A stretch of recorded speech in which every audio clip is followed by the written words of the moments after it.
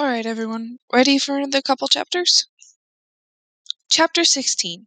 The Magic Art of the Great Humbug. Next morning, the Scarecrow said to his friends, "Congratulate me. I am going to Oz to get my brains at last. When I return, I shall be as other men are." "I have always liked you as you are," said Dorothy simply.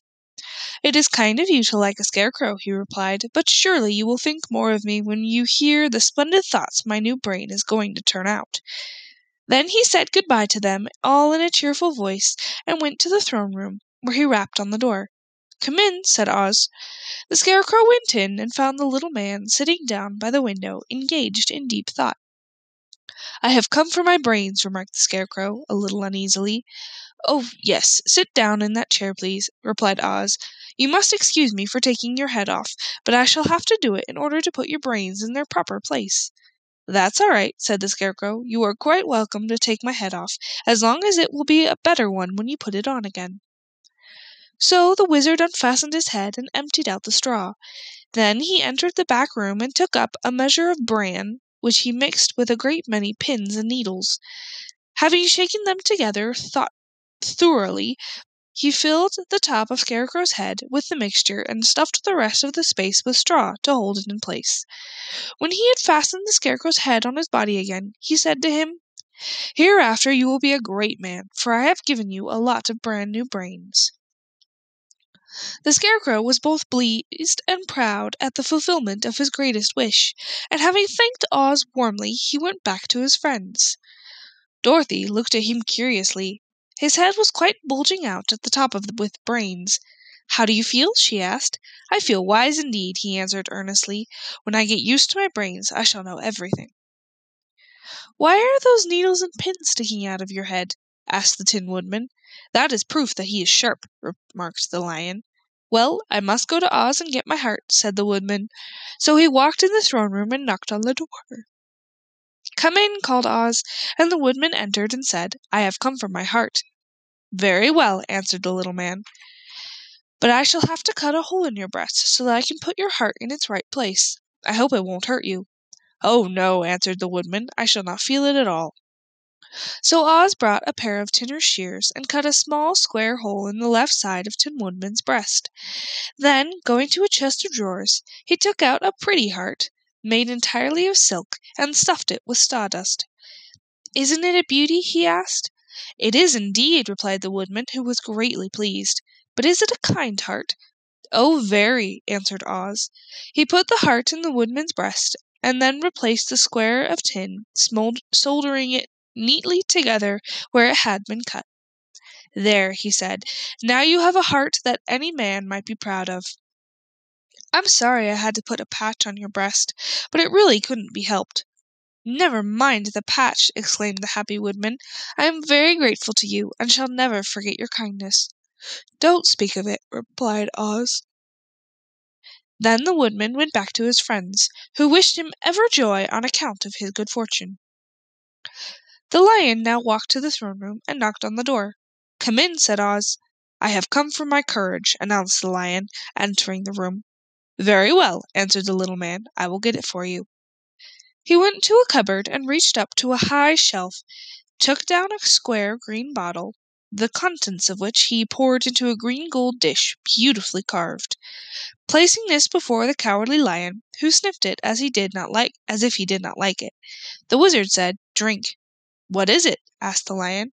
"Well," answered Oz, "if it were inside of you, it would be courage. You know, of course, that courage is always inside one, so that this really cannot be called courage until you have swallowed it. Therefore, I advise you to drink it as soon as possible." The Lion hesitated no longer, but drank till the dish was empty. "How do you feel now?" asked Oz. "Full of courage," replied the Lion, who went joyfully back to his friends to tell them of his good fortune. Oz, left to himself, smiled to think of his success in giving the Scarecrow and the Tin Woodman and the Lion exactly what they thought they wanted. "How can I help being a humbug," he said, "when all these people make me do things that everybody knows can't be done?" It was easy to make the Scarecrow and the Lion and the Woodman happy, because they imagined I could do anything. but it will take more than imagination to carry Dorothy back to Kansas, and I'm sure I don't know how it can be done. Chapter 17. How the Balloon Was Launched. For 3 days Dorothy heard nothing from Oz. These were sad days for the little girl, although her friends were all quite happy and contented. The Scarecrow told them there were wonderful thoughts in his head, but he would not say what they were, because he knew no one would understand them but himself. When the Tin Woodman walked about he felt his heart rattling around in his breast, and he told Dorothy he had discovered it to be kinder and more tender heart than the one he had owned when he was made of flesh. The Lion declared he was afraid of nothing on earth, and would gladly face an army of men or a dozen of the fierce Kalidahs. Thus each of the little party was satisfied, except Dorothy, who longed more than ever to get back to Kansas. On the 4th day, to her great joy, the Oz sent for her, and when she entered the throne room, he said pleasantly, "Sit down, my dear. I think I have found the way to get you out of this country." "And back to Kansas?" she asked eagerly. "Well, I'm not so sure about Kansas," said Oz, "for I haven't the faintest notion which way it lies. But the first thing to do is to cross the desert, and then it should be easy to find your way home." "How can I cross the desert?" she inquired. "Well, I'll tell you what I think," said the little man. "You see, when I came to this country, it was in a balloon. You also came through the air, being carried by a cyclone. So I believe the best way to get across the desert will be through the air. Now, it is quite beyond my powers to make a cyclone, but I've been thinking the matter over, and I believe I can make a balloon." "How?" asked Dorothy. "A balloon," said Oz, "is made of silk, which is coated with glue to keep the gas in it. I have plenty of silk in the palace, so it will be no trouble for us to make the balloon." "But in all this country there is no gas to fill the balloon with, to make it float." "If it won't float," remarked Dorothy, "it will be of no use to us." "True," answered Oz, "but there is another way to make it float, which is to fill it with hot air. Hot air isn't as good as gas, for if the air should get cold in the balloon, it would come down in the desert, and we should be lost." "We?" exclaimed the girl. "Are you going with me?" "Yes, of course," replied Oz. "I am tired of being such a humbug. If I should go out of this palace, my people would soon discover I am not a wizard, and then they would be vexed with me for having deceived them. So I have to stay shut up in these rooms all day, and it gets tiresome. I'd much rather go back to Kansas with you and be in a circus again." "I shall be glad to have your company," said Dorothy. "Thank you," he answered. "Now if you will help me sew the silk together, we will begin to work on our balloon." So Dorothy took a needle and thread, and as fast as Oz cut the strips of silk into proper shape, the girls sewed them neatly together. First there was a strip of light green silk, then a strip of dark green, and then a strip of emerald green, for Oz had a fancy to make the balloon in different shades of color around them. It took 3 days to sew all the strips together, but when it was finished they had a big bag of green silk more than 20 feet long. Then Oz painted it on the inside with a coat of thin glue to make it airtight, after which he announced that the balloon was ready. "But we must have a basket to ride in," he said, so he sent the soldier with the green whiskers for a big clothes basket, which he fastened with many ropes to the bottom of the balloon. When it was all ready, Oz sent word to his people that he was going to make a visit to a great brother wizard who lived in the clouds. The news spread rapidly throughout the city, and everyone came to see the wonderful sight.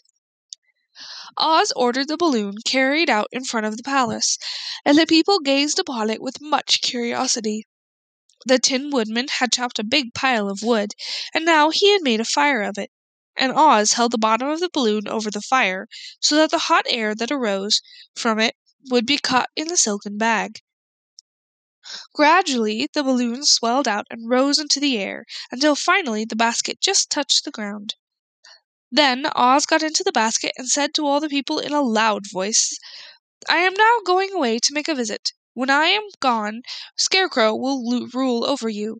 I command you to obey him as you would me." The balloon was by this time tugging hard at the rope that held it to the ground, for the air within it was hot, and this made it so much lighter in weight than the air without that it pulled hard to rise into the sky. "Come, Dorothy," cried the Wizard. "Hurry up, or the balloon will fly away."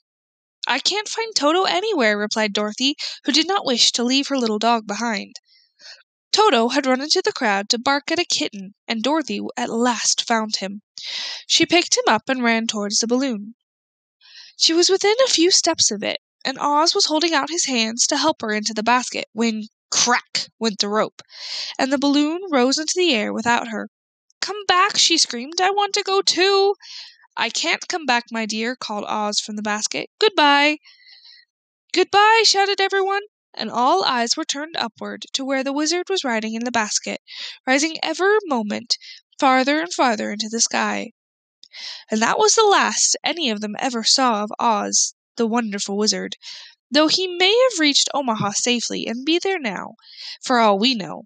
But the people remembered him lovingly and said to one another, "Oz was always our friend. When he was here he built for us this beautiful Emerald City, and now that he is gone he has left the wise Scarecrow to rule over us."